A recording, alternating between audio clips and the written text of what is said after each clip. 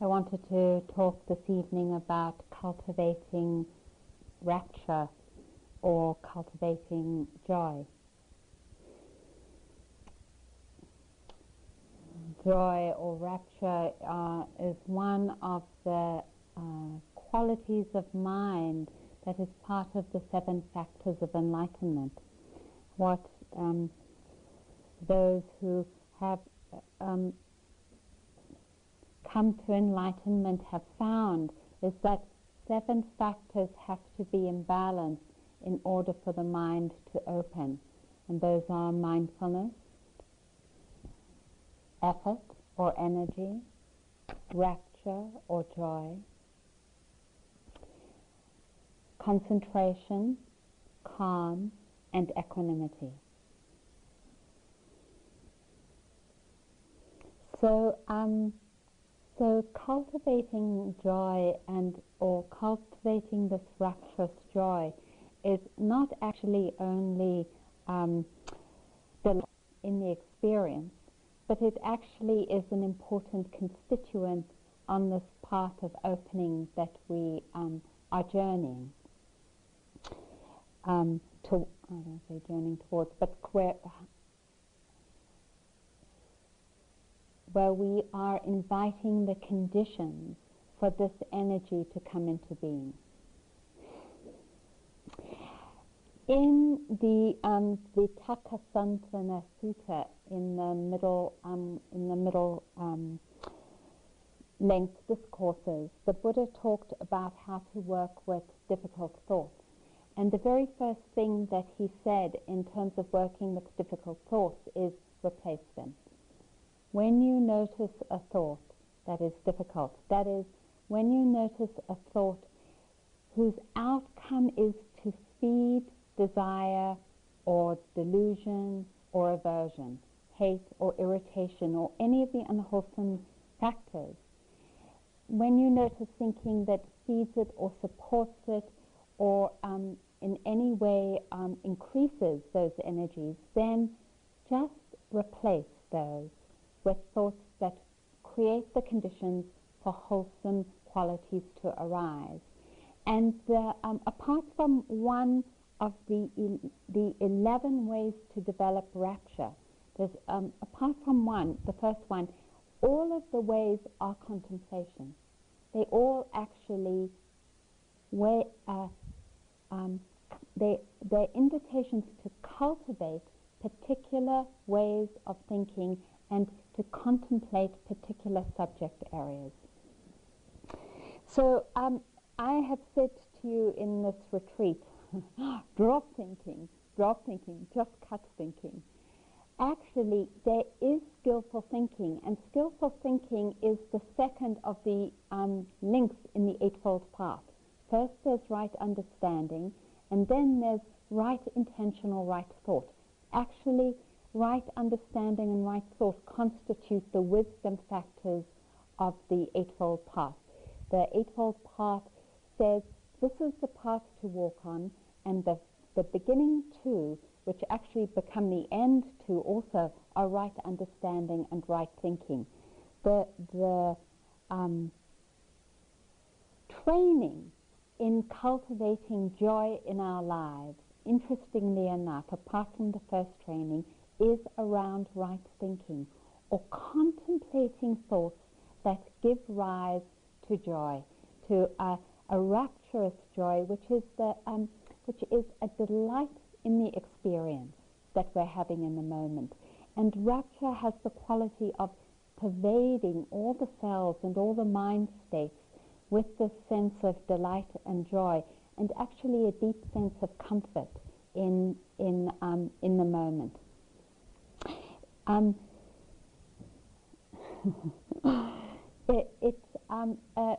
Two of the other qualities, really strong qualities when joy becomes fully developed, is an incredible lightness of being.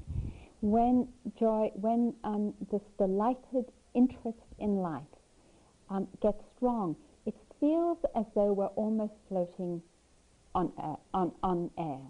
That's how light we feel. It's this incredible lightness of being and malleability of being and agility of being, not actually only in the body, but in the mind as well. So I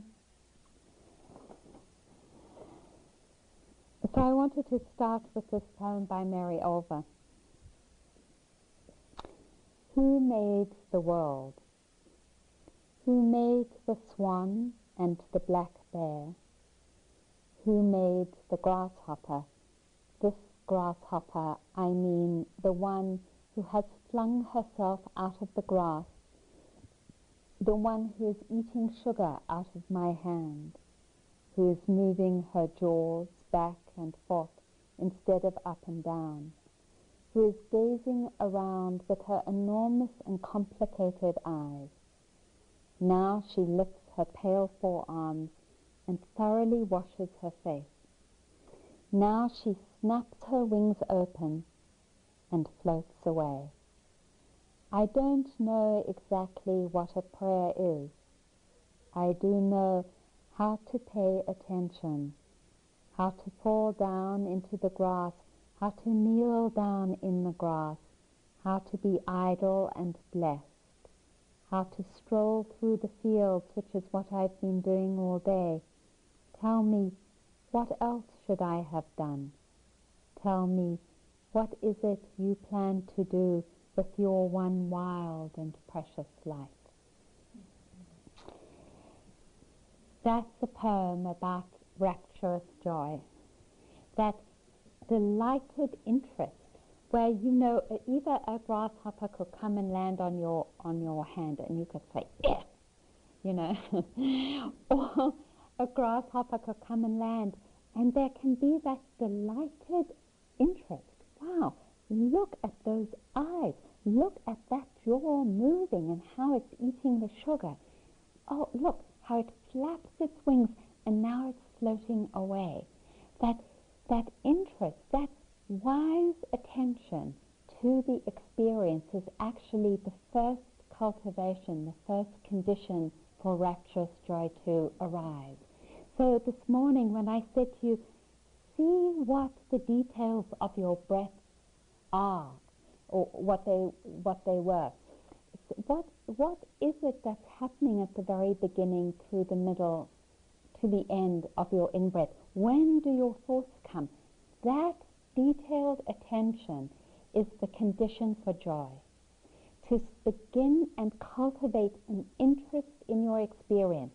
The same with pain. When I said if pain arises, notice if it's sharp and shooting. One can actually experience joy in the experience of pain. So remember I said I came back from the dentist and I needed this root canal and that I was in this pain. And then I said, you don't need to feel sorry for me. I feel fine. Awakened interest in the experience provides joy or gives rise to joy. And so joy is there in the direct experience of the qualities, like the grasshopper's jaw moving, in the qualities of pain or in the qualities of the breath. It doesn't matter what your experience is. So just paying wise attention to our experience, whatever our experience is, can bring about this quality of joy. For the last couple of nights, I have felt very moved, I'm not quite sure why, of talking about the Buddha and the Buddha's life.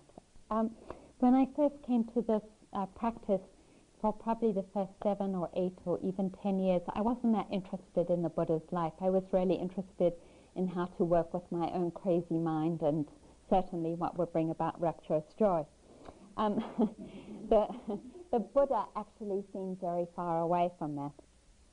As I have continued to practice, I have felt actually more and more inspired by the Buddha. And so I want to read you the story of Samedo, who actually became the Buddha after it said, let's see, it was after a period of 4 incalculable 4 incalculable periods and 100,000 eons. So there was this guy made up before these 4 incalculable periods and 100,000 eons. So this is how the story goes. The Buddha, this is the Buddha before Gautama, the Buddha Dipankara of 10 powers, while on his wanderings in due succession, accompanied by 4,000 arahants, that's fully enlightened beings, reached the city of Ramaka and took up his residence in the great monastery Sudassana.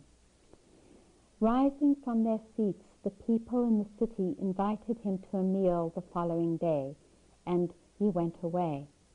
On the following day, having prepared sumptuous alms and decorated the city, they prepared the road for the Buddha, throwing earth where water had eroded it away, and thereby making the surface even, and sprinkling sand as white as layers of silver.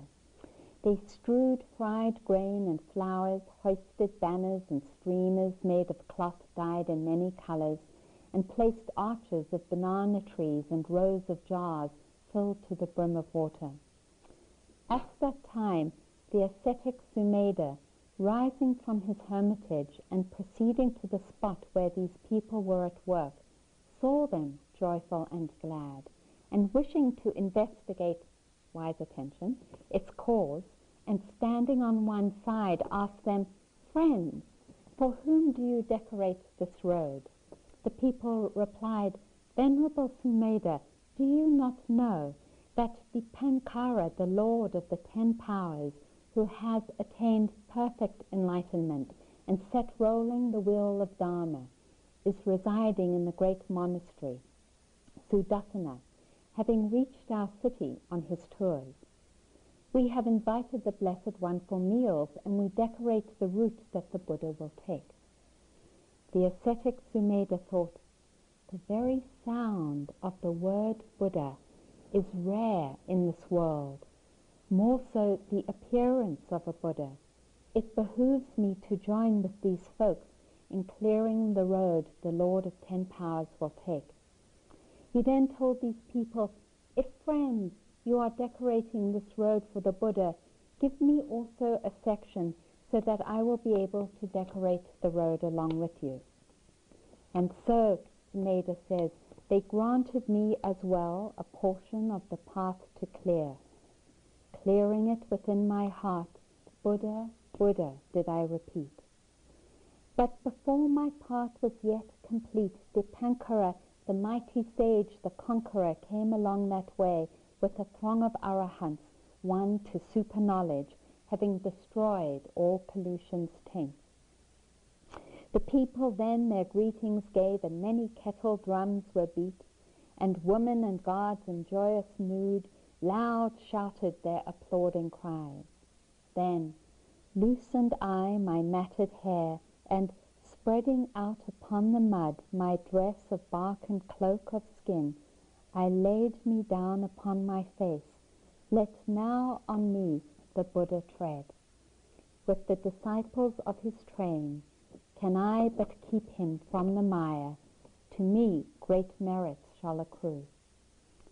Putting his water pot to one side and spreading out his robe on the ground, he threw himself down at the feet of the Exalted One and wiped the soles of them with his hair. And then he conceived this thought, "May I too, in some future time, become a Tathagata, an Arahant, a perfectly enlightened one, as this exalted Dipankara now is. So may I set rolling the incomparable wheel of Dharma, as does now the exalted Dipankara. So may I preserve a body of disciples in harmony.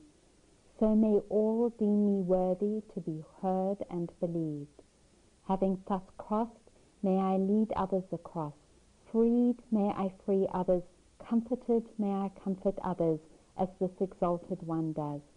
May I thus become, for the happiness and welfare of everyone, out of compassion for the world, for the sake of the great multitude, for the happiness and welfare of all. I feel so deeply moved by an ordinary person meeting a Buddha and saying, I resolve to become a Buddha. That means really not just saying, I'm going to put myself in a retreat for 2.5 days and then I'm going to go home. It says, I resolve to become totally free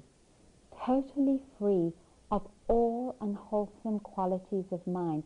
Not only do I resolve to become totally free of all unwholesome qualities of mind, but I dedicate myself lifetime after lifetime after lifetime for 100,000 eons and 4 incalculable periods. So we're talking major effort here. I dedicate myself to perfecting the 10 perfections. The perfections of mind are generosity, morality, renunciation. Do you all remember? Patience, persistence, truthfulness, wisdom, loving kindness, and equanimity. It is extraordinarily inspiring to think of someone like you or me saying, because there is so much suffering in the world and because I want to free beings from suffering, I relentlessly make the effort to perfect myself.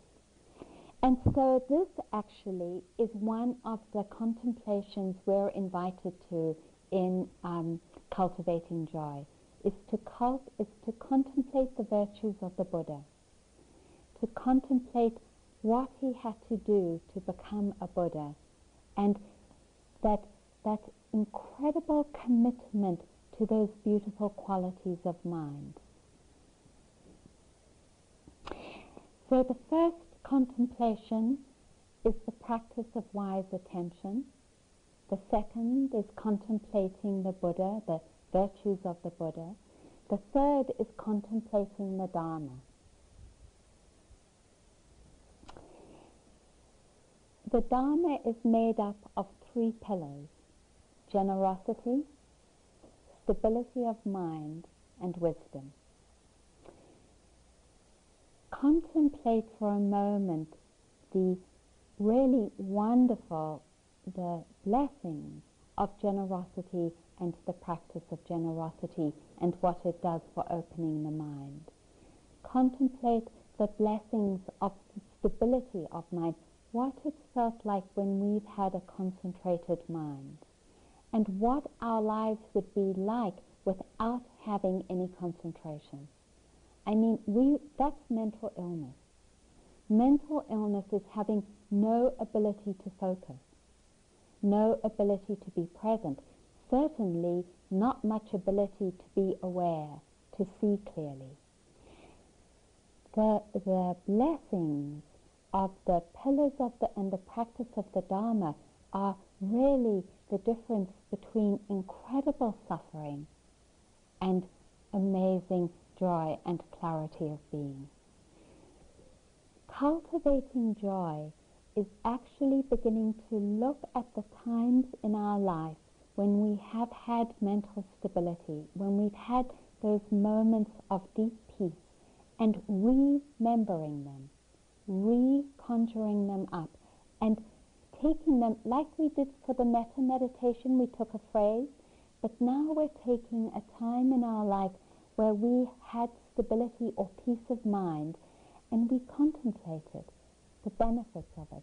What this brought me in my life, the pleasure of it, the wholesome characteristics of it, how that stability of mind became the condition for other wholesome characteristics to grow. And then contemplating the benefits of mindfulness and wisdom.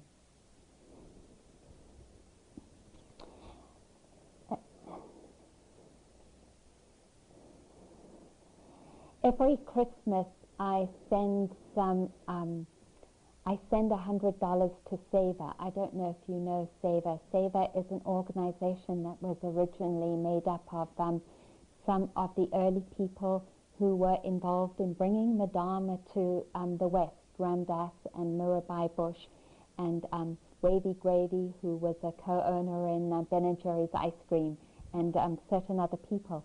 And they got involved in their travels in the East. They were struck at how many people were blind, and how many people were unnecessarily blind, because all it would take is an operation of $35 to give someone sight. And so they were moved to create this organization whose mission was to give people sight. And they came back here and started to fundraise. And it has always struck me that just for $35, I could actually give someone sight. And the profound gift of being blind and then being able to see. And so that seems like it's the greatest Christmas gift I give someone every year. Actually, we give two people that every year, or however much, $100. It's a bit more expensive for a child. An adult is $35. A child is a little more money. And that's how I feel about the qualities of mindfulness and wisdom. It's the difference of being blind and then suddenly being able to see. One cannot even begin really to put into words that difference of living in darkness and then suddenly being able to see. That's what wisdom does in our lives. Because even though we can see with our eyes, we actually are not being able to see clearly. In the question and answer period, one of you talked about projection as one of the constituents of ego. Wisdom cuts projection, because we are not actually seeing things as they are. We are seeing them through our projection.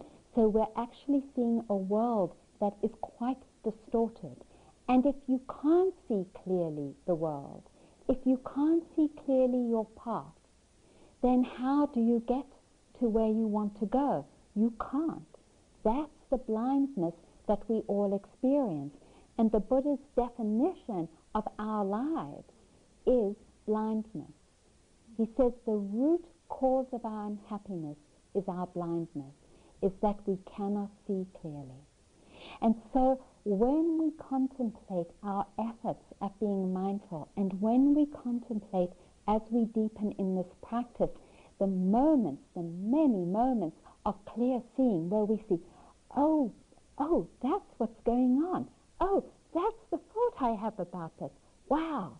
One begins to see that the blessings of the Dharma, that the blessings of clear seeing are immeasurable. And that when the Buddha said, take all the jewels of all the royalty of, forget royalty now, take the guy, what's his name, who heads Microsoft, the richest man on earth. Take Gates' billions of dollars, you know, as though he was carrying suitcases of them, and it was all laid out on this hillside. Nothing, not all that money compares to the blessings of seeing clearly, of having sight and being able to see clearly. So that the third contemplation is the contemplation of our lives and what they would be like without generosity, without stability of mind, and without that ability to see, and then how those energies light up our lives, and contemplating their light and blessings. It's so beautiful. You know, I mean, that's why I go around traveling and when you really get the taste and the touch, and I know many of you already have felt the taste and the touch of Dharma, it's like someone could burn you and someone could torture you, and there's no way you'd ever let it go. And that's actually the story I wanted to say, to talk about next. Because I was very moved by this Tibetan woman who had been imprisoned in a Chinese internment camp in Tibet. And she, like many Dharma practitioners, were tortured, and she was tortured for 20 years. And when she got to Dharamsala in India, a Westerner had met her and felt profoundly moved by her story and wrote a book about her, which is now out. My memory is so awful, which I now forget what it was called, but I think it's by, her name is Lami Panchen. And Lemda Panchen, that was her name, Lemda Panchen. So the author says to her, the woman writing the book about her life, how did you survive 20 years of torture in this prison camp? How come you just didn't give up or go totally nuts, which is what a lot of people do in those conditions? And she said,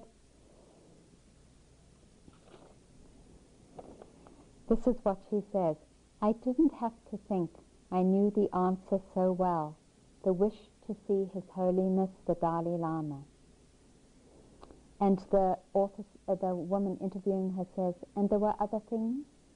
My lamas taught me that praying day and night with steadfast and unquestioning faith, one will be rewarded with the blessings of the Dharma. Every night, every day, I prayed to the three refuges to guide me. I prayed to my teachers to protect me. I prayed to take on the suffering of others. Let me suffer so they won't have to, I prayed. And I felt again this other woman's description and expression of her deep love for the Dharma, that no matter what the conditions outside of her, she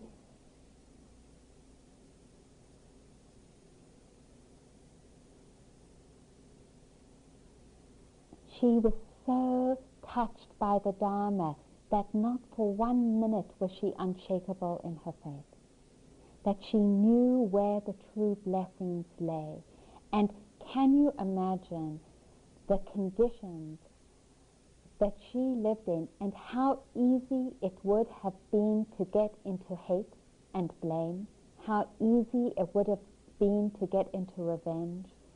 We just have to think about the last time we were angry and how easy when someone did something we didn't like, and how our minds automatically went into anger and revenge and hate. You know, I just spent a reunion with my mother and sisters up in Vancouver, and it was lovely. It was very lovely. And then on the second from last day, my mother said something to me that was so painful.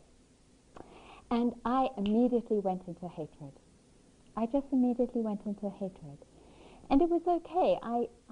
I feel very safe in my deepest commitment to the precepts. I certainly never said anything to her. I understood that a very deep place inside of me was triggered by what she said, and that hate was really a defense of the incredible pain that was inside of me.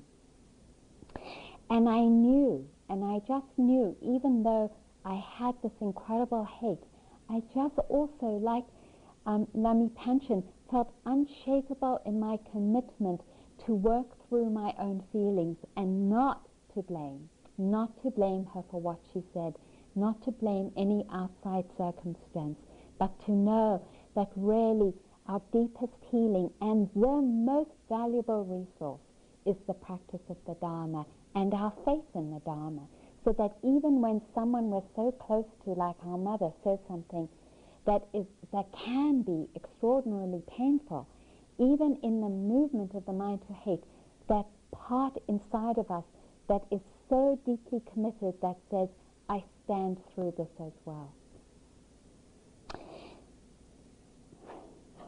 There have been times like her when my mind has been it felt like unworkable state, so unmalleable, so heavy, that all I've been able to do is to look at a picture of my teachers and contemplate their virtue, just to look at their at them and to know I don't have it but in that moment, but here is someone who does, that there are beings in the world who have purified themselves deeply, and they live in the deepest compassion as a place where we can put faith, and that's the fourth contemplation of joy, is to contemplate the virtues of the Sangha, of the people and the teachers that we know who exemplify this deepest commitment to the Dharma. The fifth one is considering our own virtue.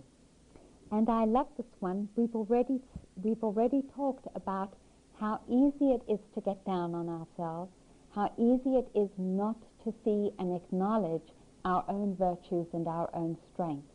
This is a legitimate way to contemplate what is really beautiful about ourselves, to really think about the different things we've done that we know were skillful and healing. So I wanted to read you the story about someone's journey into opening from despair. This is from Rachel Nemen's book, The Blessings of My Grandfather. One of my former patients, Josh, is a gifted cancer surgeon who had sought help because of depression. A highly disillusioned and cynical man, he was thinking about early retirement. I can barely make myself get out of bed most mornings, he told me. I hear the same complaints day after day. I see the same diseases over and over again. I just don't care anymore. I need a new life. Yet, through his extraordinary skills, he had given that to many hundreds of others. I sometimes suggest to people like Josh that they review the events of their day for 15 minutes every evening, asking themselves 3 questions and writing down the answers to these questions in a journal. The 3 questions are: what surprised me today? What moved or touched me today? What inspired me today? Often these are busy people, and I tell them that they do not need to write a great deal. The key thing is in reliving their day from a new perspective and not the amount they write. I asked Josh if he would like to try this as an experiment. He was dubious. Less expensive than Prozac, I told him. He laughed and agreed to try. I was not surprised to hear from him in a few days. He sounded irritated on the phone. Rachel, he said, I've done this now for 3 days, and the answer is the same: nothing, nothing, nothing. I don't like to fail at things. Is there a trick to this? I laughed. Perhaps you're still looking at your life in the old ways, I told him. Try looking at the people around you as if you were a novelist, a journalist, or maybe a poet. Look for the stories. There was a brief silence. Right, he said. I sighed. At first, the most surprising thing in the day was that a cancer had grown or shrunk 2 or 3 millimeters, and the most inspiring thing was that a new or experimental drug had begun to work. But gradually, Josh had begun to see more deeply. Eventually, he saw people who had found their way through great pain and darkness by following a thread of love. People who had sacrificed part of their bodies to affirm the value of being alive. People who had found ways to triumph over pain, suffering, and even death. In the beginning, he told me, he would notice only the things that surprised him or inspired him several hours after they happened, in the evening of the privacy of his home. It was like one of those fairy tales, he said, like being under a spell. I could only see life by looking backwards over my shoulder. But gradually, this lag time became shorter and shorter. I was building up a capacity I had never used, but I got better at it, he told me. Once I began to see things at the time they actually happened, a lot changed for me. I was puzzled. What do you mean? I asked him. The first patient he spoke to in this different way was a 38-year-old woman with ovarian cancer who had undergone major abdominal surgery, followed by a very debilitating chemotherapy. In the midst of a routine follow-up visit one morning, he suddenly saw her for the first time, her 4-year-old on her lap and her 6-year-old leaning against her chair. Both little girls were shiny clean, well-fed, happy, and obviously well-loved. Aware of the profound suffering caused by her sort of chemotherapy, he was deeply moved by the depth of her commitment to mother her children, and for the first time he connected it to the strength of her will to live. After they spoke of her symptoms, he had commented on this. "You're such a great mother to your kids," he told her. "Even after all you've been through, there's something very strong in you. I think that power could maybe heal you someday." She smiled at him, and he realized with a shock that he had never seen her smile before.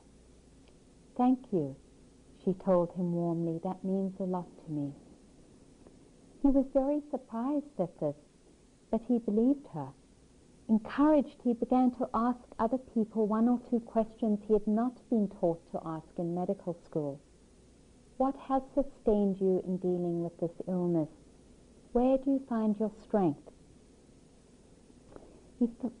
Things that he really wanted to hear about.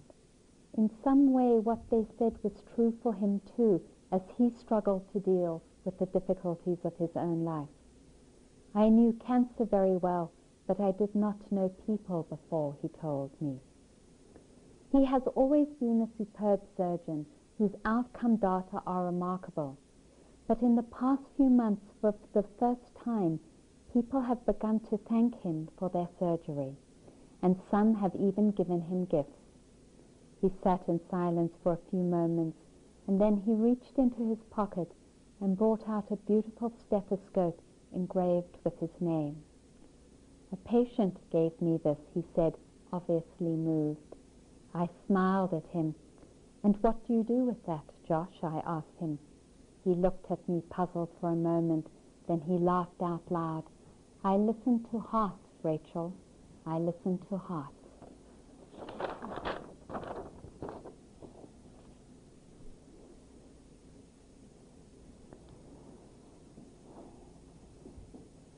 It's a wonderful practice considering our virtues. Going back, and we can do this tonight before you go to sleep. Take a moment and contemplate what you did today, the efforts that you made in honor of your own purification, the times that you brought yourself back, the effort you made in walking, or the time that you stood in line when the food was being served and you brought yourself back to the experience. Contemplating all those efforts, the virtue of those efforts, and the healing that it brings. Several nights ago I couldn't sleep, and I'd gone through all my usual things of how to get myself to sleep, and it was about 3 a.m. in the morning, and I remembered this contemplation. And so I had been at Tamales Bay, which is just north of San Francisco, for a number of days, and the high tide left these beautiful jellyfish on the beach, and they were all dying. And my first thought was, this is nature, Arena, just let go. But then I carefully got 2 sticks and took all the jellyfish and put them back in the ocean, hoping that they would live.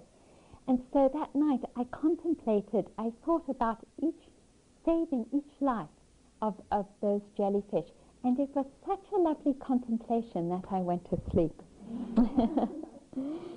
So it's really beautiful. It's really a beautiful contemplation. And like contemplating our virtue, the next invitation to cultivating joy is contemplating our generosity. Any act of generosity. It could be a little one for some. I think some of you have heard me talk about how my practice of generosity was when I filled up glasses of special juice or ginger beer, I would always give my partner the glass with more juice or ginger beer. Something as little as that, or maybe something larger, just a friend of ours or a parent who's sick and dying, and the incredible effort that that we made in being at their side. A wonderful cultivation is contemplating creating the conditions for the Dharma. I know many of you have worked a lot in order for this retreat to happen. Contemplating all those efforts and the incredible generosity and the blessings of that generosity in what you brought forth through your efforts. So thinking about your own generosity. The seventh one is considering the virtue of the gods. I'm not going to go into that one too much because that's a little more specifically cultural to Buddhists who know a lot of the sutras. But the eighth one is contemplating the mind of the Buddha. What would it be like? Can you just take a moment right now and think, what would it be like for our minds to become perfectly peaceful, perfectly at peace, and that there was a mind who was perfectly at peace, and contemplating that, perfectly at peace. So beautiful. It's the expression of perfection of a human being, perfectly at peace. The ninth one is really lovely. It's avoiding people who are overwhelmed with anger.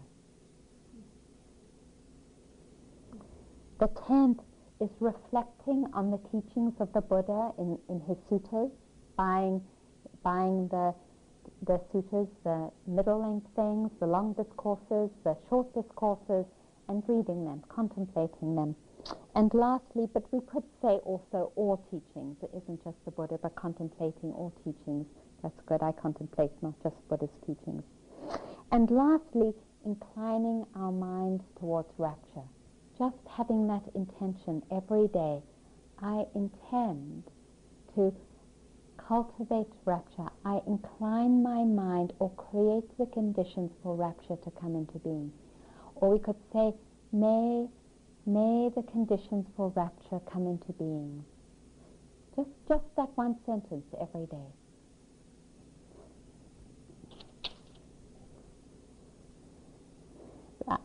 Some of you have heard this, but I love to read it, so I want to read it. The Sorbonne confers the title of Doctor Honoris Causa on Darcy Ribeiro. He accepts, he says, on the merit of his failures. Darcy has failed as an anthropologist because the Indians of Brazil are still being annihilated. He has failed as rector of the university because the reality he wanted it to transform proved obdurate. He has failed as Minister of Education in a country where illiteracy never stops multiplying. He has failed as a member of a government that tried and failed either to make agrarian reform or to control the habits of foreign capital. He has failed as a writer who dreamed of forbidding history to repeat itself. These are his failures, and these are his dignities. Often when we think about the virtues in contemplating joy, we don't think of our failures, but our failures are included. We might think, I can't count the last meditation because I was so sleepy and I went to sleep and I didn't even get one breath and it was a waste of time. But actually, our failures are also our successes, because because we made the effort, and we can contemplate that too. Just because we made the effort, it becomes the conditions for rapturous joy to arise. So let's take a moment and sit together.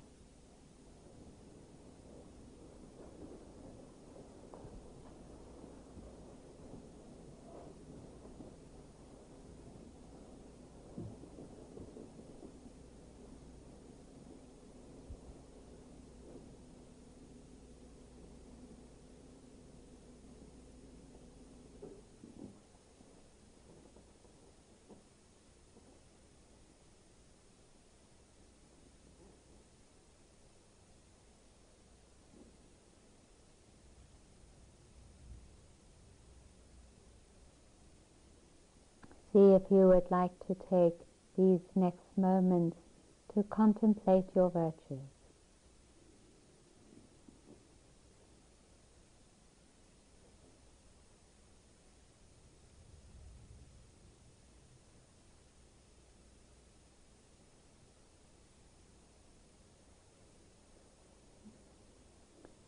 May we each remember to see again the beauty that we are, the virtues,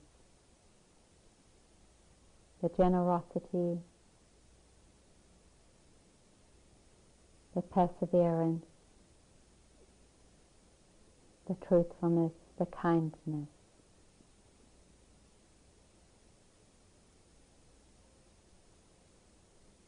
May we come to acknowledge these qualities inside of ourselves so that they become the conditions for rapturous joy.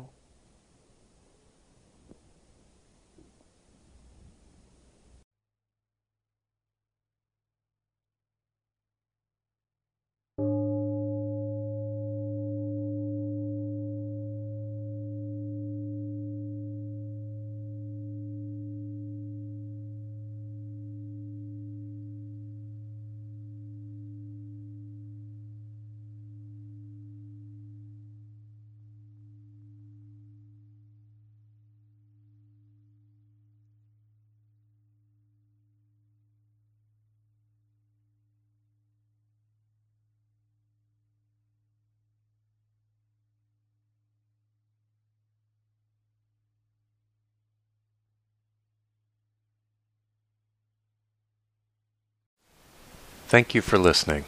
To learn how you can support the teachers and Dharma Seed, please visit dharmaseed.org/donate.